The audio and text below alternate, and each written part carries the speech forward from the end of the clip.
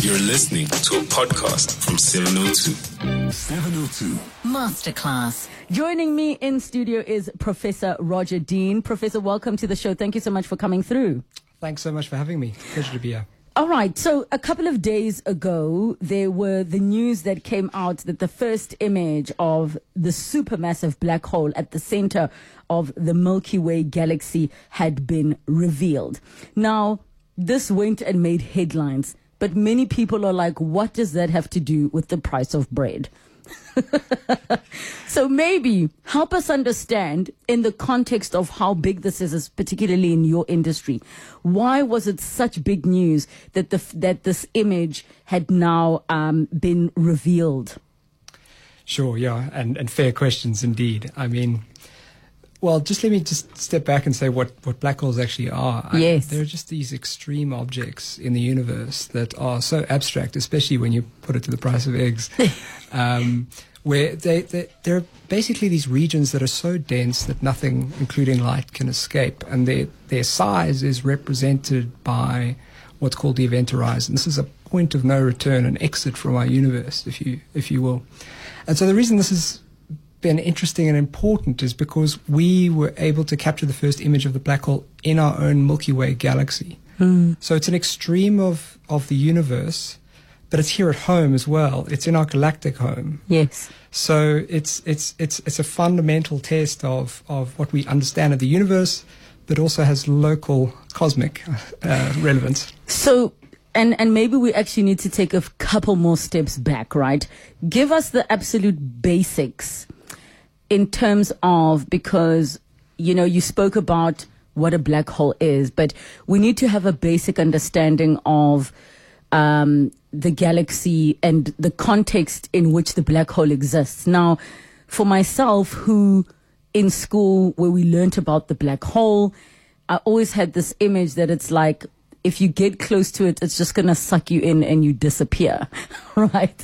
And in terms of the understanding, I had never ever internalized how does that actually affect those of us on Earth. But I would love for you to share context of how big it is in terms of how far it is away from us, but in terms of size.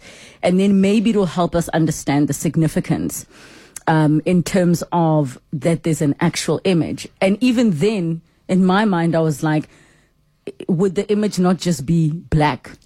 But it isn't. So maybe take us a few steps back into, was it geography class? Was it geography? It's geography, right? Cosmic geography. Yes, cosmic geography. Let's go to like kind of grade 7, grade 8 level of what we are, how the black hole fits into the context of our solar system and then the galaxy and.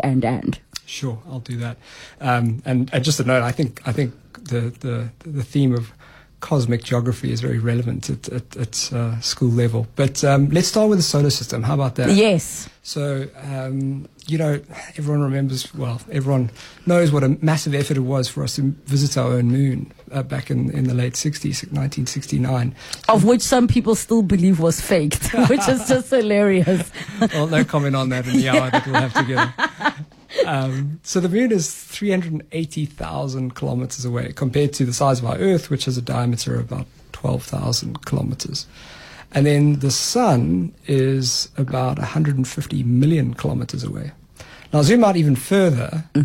We've got 8 planets orbiting around our sun, and our sun just being one of 10 billion stars in our own galaxy. And that's what I'm talking about when I'm talking about our cosmic home.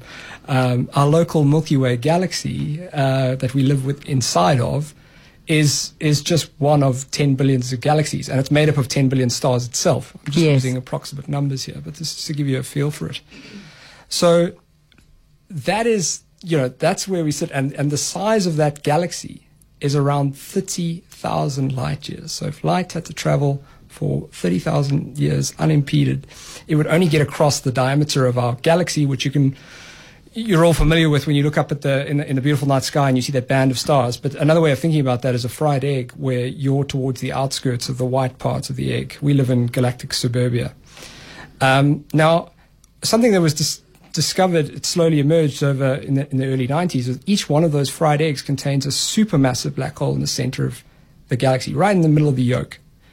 And that... So just to clarify then, because now we're talking center, and because our schooling system, the big focus was just on our solar system, we always envisioned the center being the sun and the planets circulating around it. So in relation to if sun was the center that we know in the picture that we see, how and where is the black hole in this picture? Well, we're about 2/3 of the way out on the fried egg. Okay, 2/3. Okay, I got you. We're in a fringe part of our galaxy and a fringe part of our universe, I think is a good way to... Okay. Astronomy continues to remind me how both insignificant we are and significant, that we're able to be here to ponder our insignificance, right? Yes. So it almost sounded like we're about to go into like quite a philosophical part of the conversation. It's like, how much do I really matter considering I'm a one person in this massive thing called space? Well, I mean, by looking up at the sky, I'm constantly reminded how my feet are firmly on the earth. Yes. And our significance. So, I mean, we have the supermassive black hole that weighs about 4 million suns squeezed into about the orbit of Mercury, but not in our solar system, in the center of the galaxy. That is 27,000 light years away. Please explain a light year. So a light year is the distance in which light, which travels 300,000 kilometers a second, travels in an entire year. So think of Usain Bolt launching off at the start of the 100-meter line, but running a lot faster than he even ever did, and just carrying on for an entire year. That is the distance. And in practical terms, so if you say something is a light year away, that means that whoever sees the light, once it leaves, will only see that side in a year's time. Precisely. So the sun... Which is flippin' far. It's really far. Yes. So to extend that, the star is 8 1/3 light minutes away. We're seeing the sun as it was just over 8 minutes ago, and that's roughly 150 million kilometers. Okay. So in the context of all of that, and you now explaining the size of the black hole, which is the center, remind me again, it's center of the galaxy. It's the center of the galaxy, yeah. Right. So the center of the galaxy being our yolk in our fried egg, and we're somewhere in the pan on the side. Very insignificantly somewhere in the pan on the side. What is the purpose of that black hole? That is something that we, including at the Wits Center for Astrophysics, are actively trying to figure out. So that knowledge that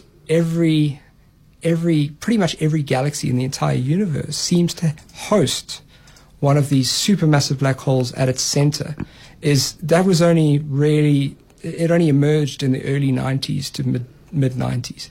And we're still trying to understand both how they form at the center of galaxies, our Milky Way being just one example, and what that relationship is with its host galaxy. I think we'll get into the size of black holes in a minute, but as I'll come to, they are incredibly small compared to the size of the galaxy, but our evidence suggests that they have a very close, intimate relationship with the galaxies they live in. So was there not something, and mind you, I'm turning 37, and whatever I'm recalling is more than half my life away. Was there not something to do with a massive explosion at some point, right? Where does that fit in the mix? I think you're referring to the very technical term of the Big Bang. Yes, okay. So is there the Big Bang? Please bring the Big Bang into context now, because for some reason in my mind I kept remembering, wasn't there some explosion? There was something. Maybe that's what left the hole. So I'll give you a quick, just a historical aside. The term Big Bang was actually used to ridicule the idea that the universe was born out of some kind of explosion. Yeah. But it stuck, and here we are. So it's not a TV show.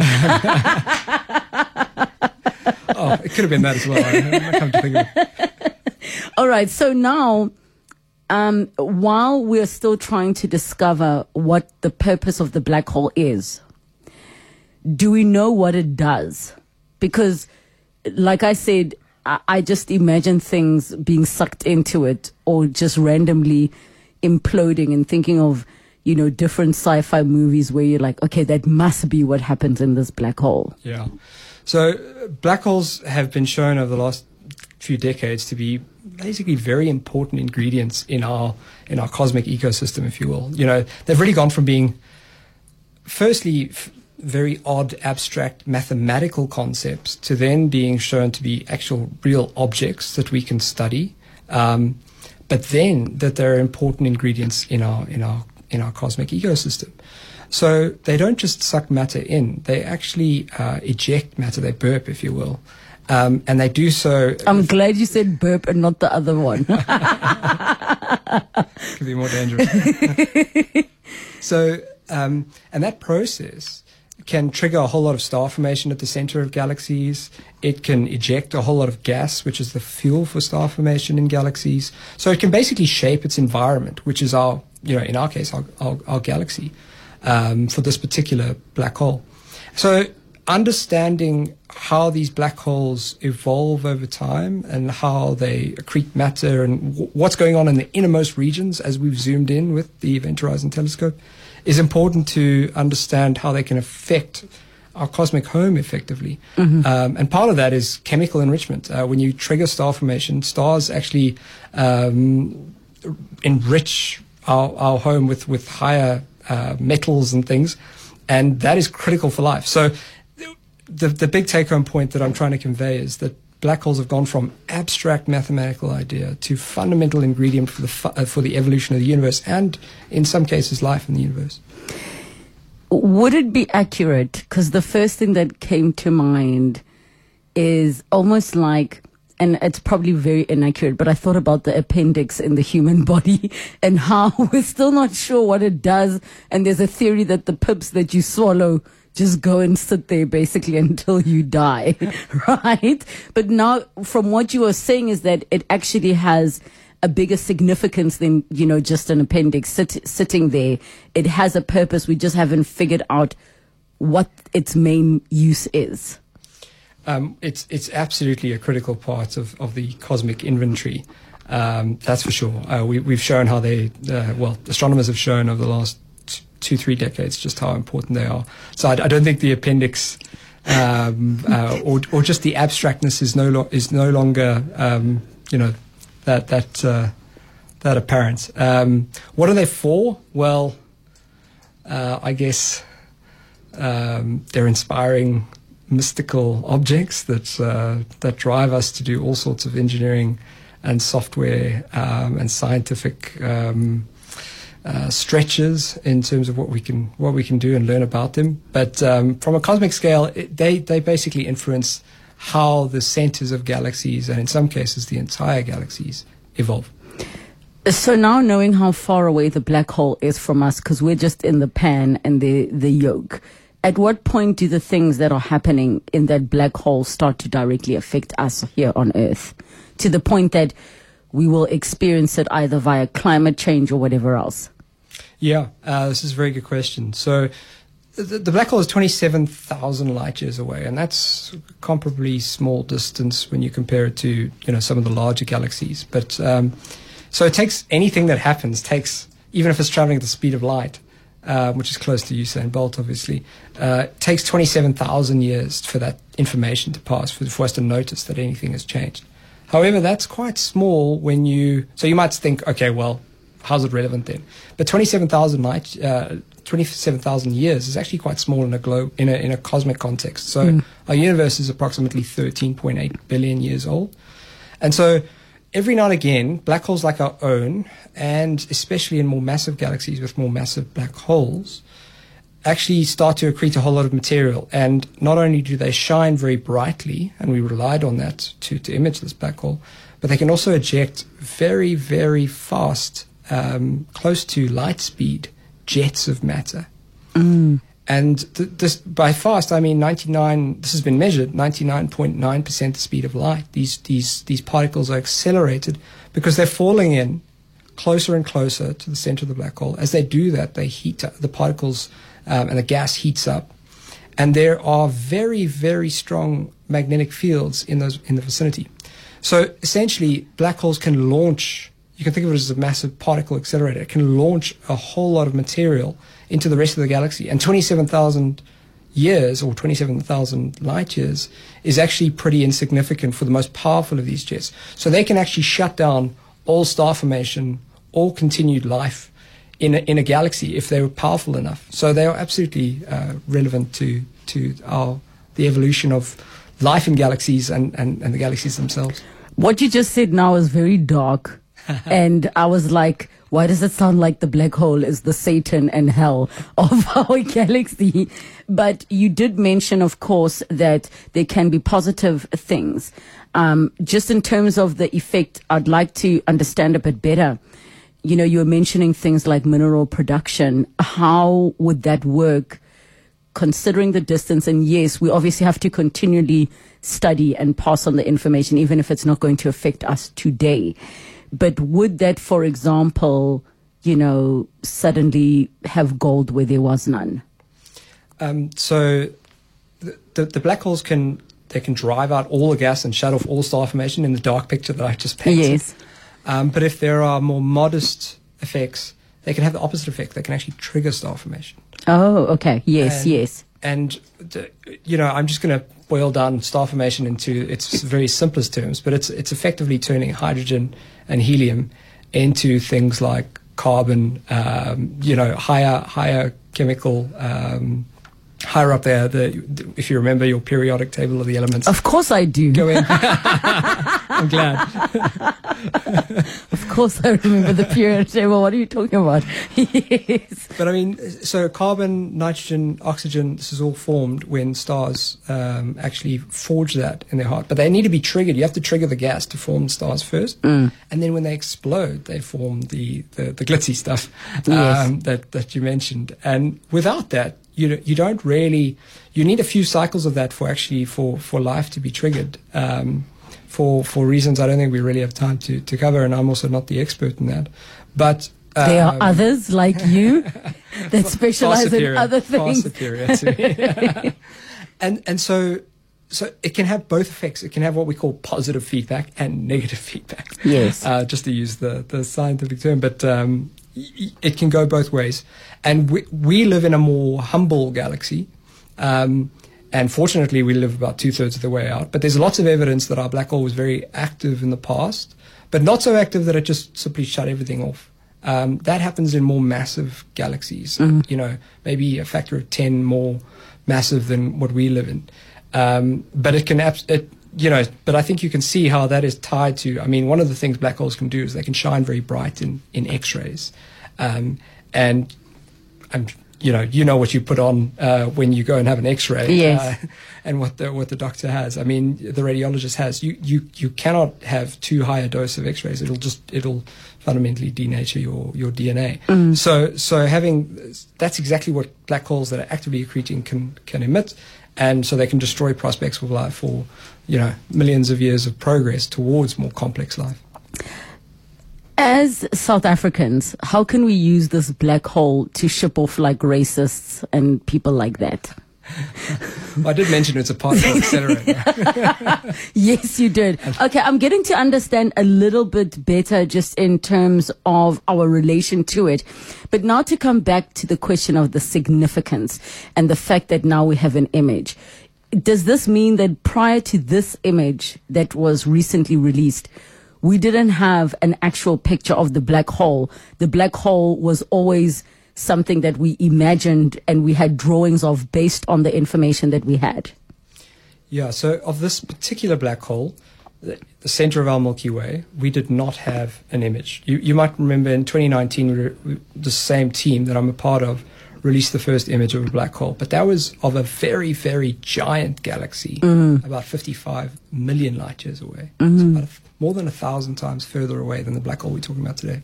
So this one has particularly significance because it's in our home galaxy, and the best evidence of what it was before actually won the Nobel Prize back in 2020. So it was awarded to 3 people, but 2 of whom led groups in Germany and out of California, and they basically watched over 30 years. They monitored very, very massive stars being flung around by apparently nothing. They monitored the very center of our galaxy, and they saw how these stars just were flung around like small children on a merry-go-round, but there was nothing in the center. There was no evidence that there was anything there. That was influencing them being flung around. Yes. But what they did see was radio waves eventually. So there was this pinpoint of radio light. So there was something there. There was something energetic there that was flinging these stars far more massive than ours around at tens of thousands of kilometers a second. And that was the best evidence that we had a supermassive black hole of 4 million times the mass of the sun in the center. But this zooms in quite a lot, by about a factor of 150, and actually images, instead of being quite far out and you're just seeing the gravitational influence on those stars, here we're zooming on the very, very hot gas that is in its last throes. It's about to cross that point of no return. And some of that, some of the light of that gas is actually orbiting around the black hole. That's how much the black hole crunches up space-time. I don't know how much time we have to go into general relativity. But so we are going to come to that. And I think, what you're saying is making me wonder, firstly, how does such an image get even taken, and why is it easier to get the image of the black hole in a much bigger galaxy, which is obviously away from us, than it would be to get the one locally? But I'd like to invite all of you that are listening. I already see some of your questions that are coming through. 011-883-0702. Give us a call if you've got a question for our guest, the professor here in studio on the black hole. But let's open it up to anything in relation to the galaxy, because there is a lot to understand. And you can also use the WhatsApp line 072-702-1702. When we come back from Eyewitness News headlines, we'll come to all of your calls and your questions, and hopefully we're going to walk away from this masterclass also professors of the black hole.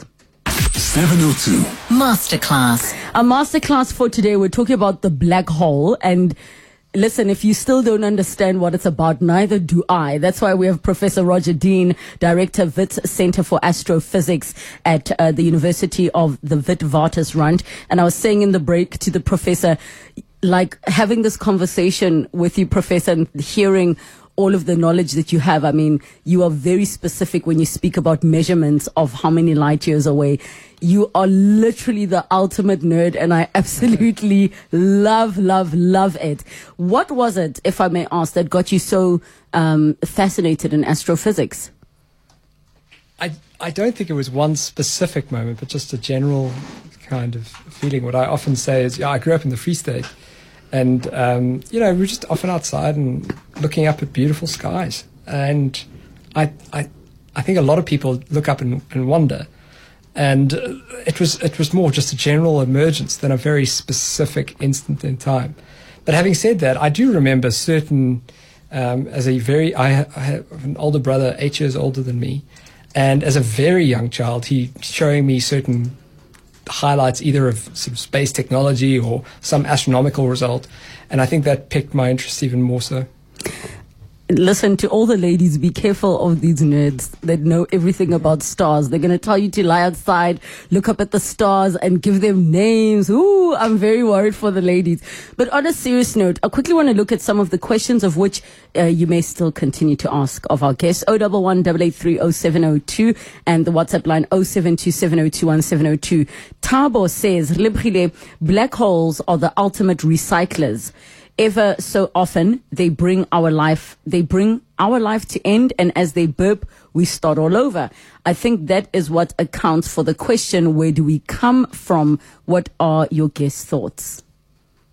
Yeah, that's an interesting viewpoint. So they might recycle, well, they definitely change matter, because as it swirls in, they heat up tremendously. And as that happens, you can basically dissociate elements into fundamental particles, so-called electrons and protons. So they sort of disfigure matter in that way, and bring it down to its real fundamentals. In terms of what happens after that, I mean, a lot of the material gets sucked into the black hole.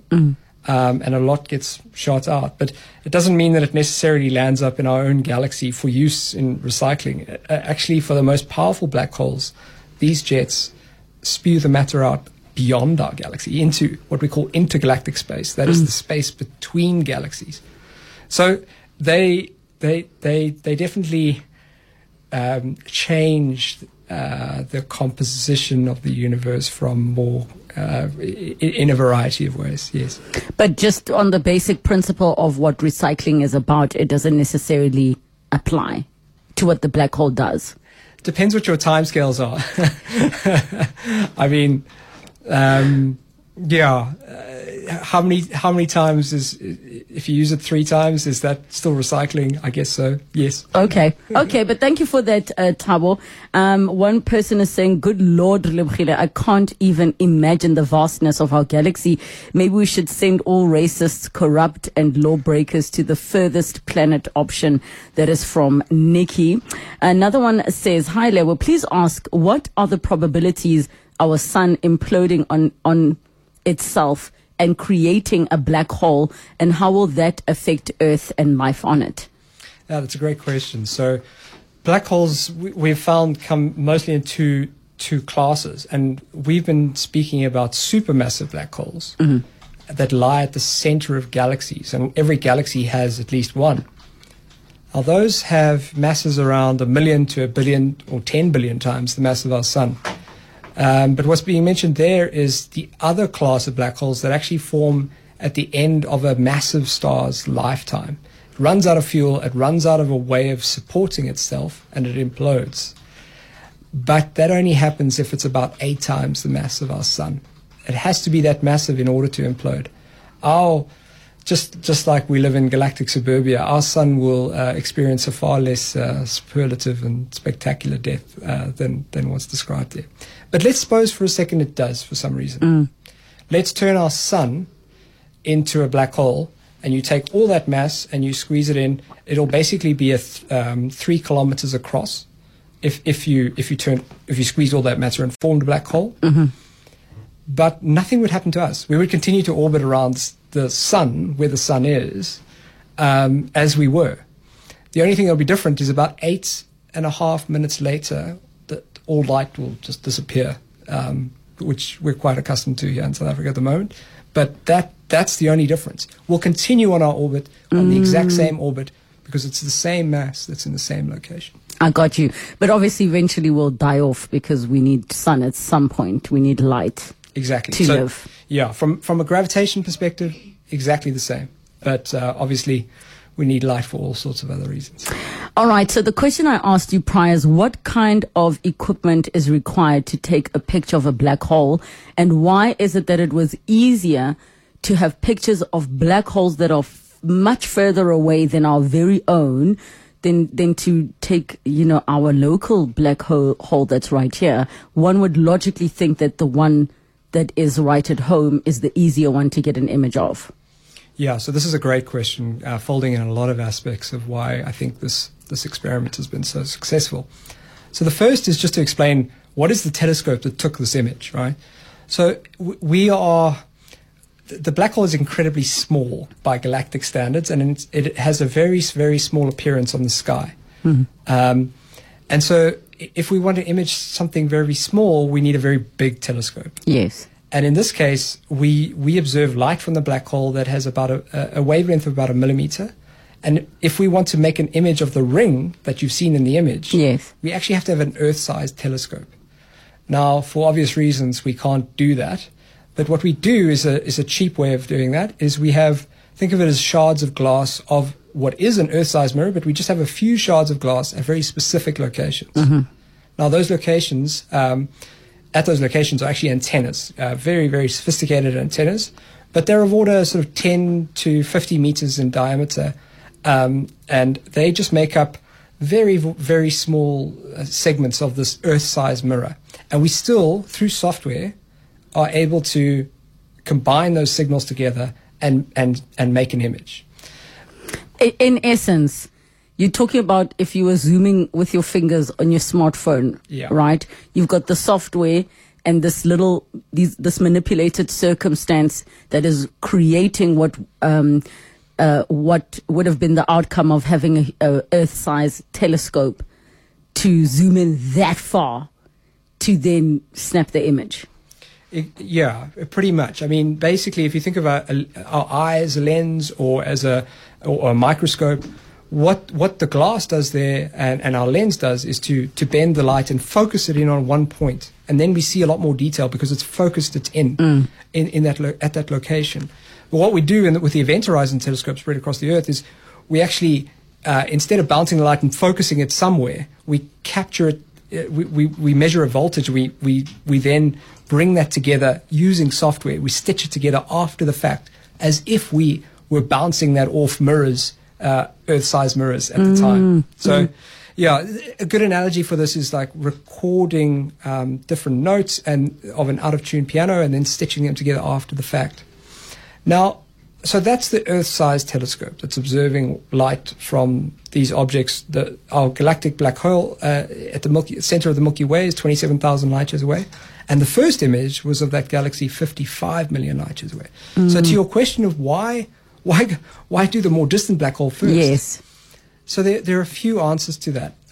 The first is that that black hole is about 1,000 times, more than 1,000 times more massive.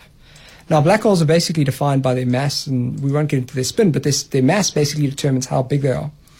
And the black hole we call it M87, 55 million light years away, that is about 6.5 billion times the mass of the sun.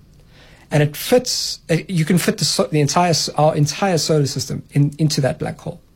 So it's actually easier to see because it's much bigger. It actually appears the same size because by cosmic coincidence, it's about 1,000 times more distant. Oh, wow. So these two rings are pretty much the same size on the sky, but one is a lot bigger. And the reason that's important is because the hot gas that's swirling in its immediate vicinity is not moving around. Well, they're both moving at close to the speed of light, but it's not changing for our appearances. It's not changing as much. Think of it this way. If someone's going 120 kilometers an hour around a circle right in front of you, well, that's changing quite quickly. But if they're very far away, then a circle that's 100 kilometers away, that's not going to seem to be a major change. Yes, I got you. So the more distant black hole doesn't change that much, whereas the black hole in the center of our galaxy literally is changing its structure while we're observing it. So if you think of trying to take a long exposure photograph of something like my 3-year-old son, it's very hard to do that if they're not sitting still. Yes. So that was the one challenge. But the other big challenge, to come back to our fried egg analogy, in the more distant galaxy, we're looking straight out the egg, and it's a much clearer view. But in our Milky Way case, we're peering through gas and dust towards the yolk. And electrons, these particles, they scatter the light as it traverses through that gas and dust towards us, far more than it does when we're looking sort of outside, through directly up out of the yolk, out of the egg white. And so both of those reasons, the fact that one black hole is essentially much faster, and it has more gas and dust between us, put a lot more emphasis in the software development. And that's why it took an extra 3 years to produce this compared to the first black hole. Wow, we are truly being schooled in this masterclass today. Last chance, 011-883-0702, 072-702-1702. It's a masterclass on the black hole. 702. Masterclass. All right, we're wrapping up our masterclass on the black hole. I'm very quickly going to go to some of your questions, and I'll do my absolute best to get to as many of them as possible. So the question that I have here, Professor, please speak to original conflict between a black hole and quantum physics. Also, a white hole, the retention of info, but what about matter? Does that create a white hole? And then they say, was the Big Bang a white hole? That's from Aaron in Joburg. And just for the interest of time, I know some of these require light years of explanations, but you will do your best, I'm sure, Professor. Sure. Some great questions there. So in terms of we have these two incredibly successful theories that describe nature on completely different scales. So Einstein's general theory of relativity explains things on the larger scales exceptionally well. It's passed tests for over 100 years now. And quantum mechanics does extremely well at describing the very small. But what we don't have is a theory that marries these two together. Now, there are not a lot of circumstances where the macroscopic and the quantum kind of come together. But black holes are such an example, where these quantum mechanical effects and gravitational effects can both, in principle, be seen. And therefore, they're ideal laboratories, in principle, to study these effects and try and understand more fundamentally what's missing. Why don't these two theories that are so successful in their own domain, why aren't they able to be put together? So we don't quite have the imaging quality yet to do those kinds of tests, but we're working very hard at improving that. And one of the ways is we hope to expand the Event Horizon Telescope Array onto the African continent. We've got a very strong geographic advantage here. Depending on where you put those shards of glass for the Earth-sized mirror, that improves the quality of the imaging. You know, you can go from very low res to HD pretty quickly if you are very careful about where you put those. So we're working very hard on that to enhance our tests of general relativity. But at the moment, what we've done by imaging two black holes that are over 1,000 times different in mass is to basically validate that Einstein's general theory of relativity holds in these completely different environments, which I think has been an extraordinary success of the Event Horizon Telescope. And then the questions about the white holes? Yeah, so white holes is this is more into the speculative domain. We don't have evidence that they exist and that we don't have observations of them like we do of these two black holes. So I'd definitely be venturing into more speculative territory. What is the theory or the idea of what a white hole is at this stage?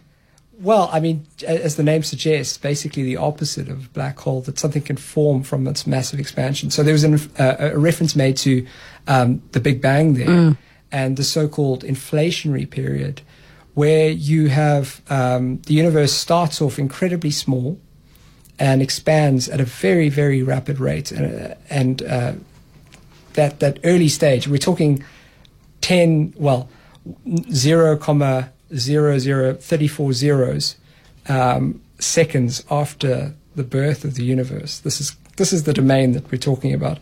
And then everything expands and our universe is formed, and it's been cooling ever since.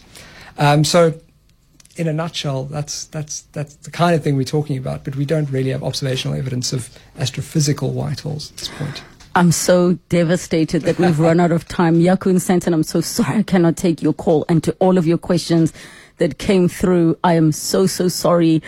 Yeah, I'm so sorry. But thank you so much to you, Professor Roger Dean, for chatting to us about this really fascinating subject on the black hole. It's getting me to think. I will speak to our producer, that there is possibly another conversation that can come out of this that isn't just black hole specific, but on what you mentioned of our severe insignificance. Maybe we need to be reminded of how truly insignificant we are when it comes to the bigger picture. Thank you so much, Professor Roger Dean, Director, Wits Center for Astrophysics at the University of the Witwatersrand.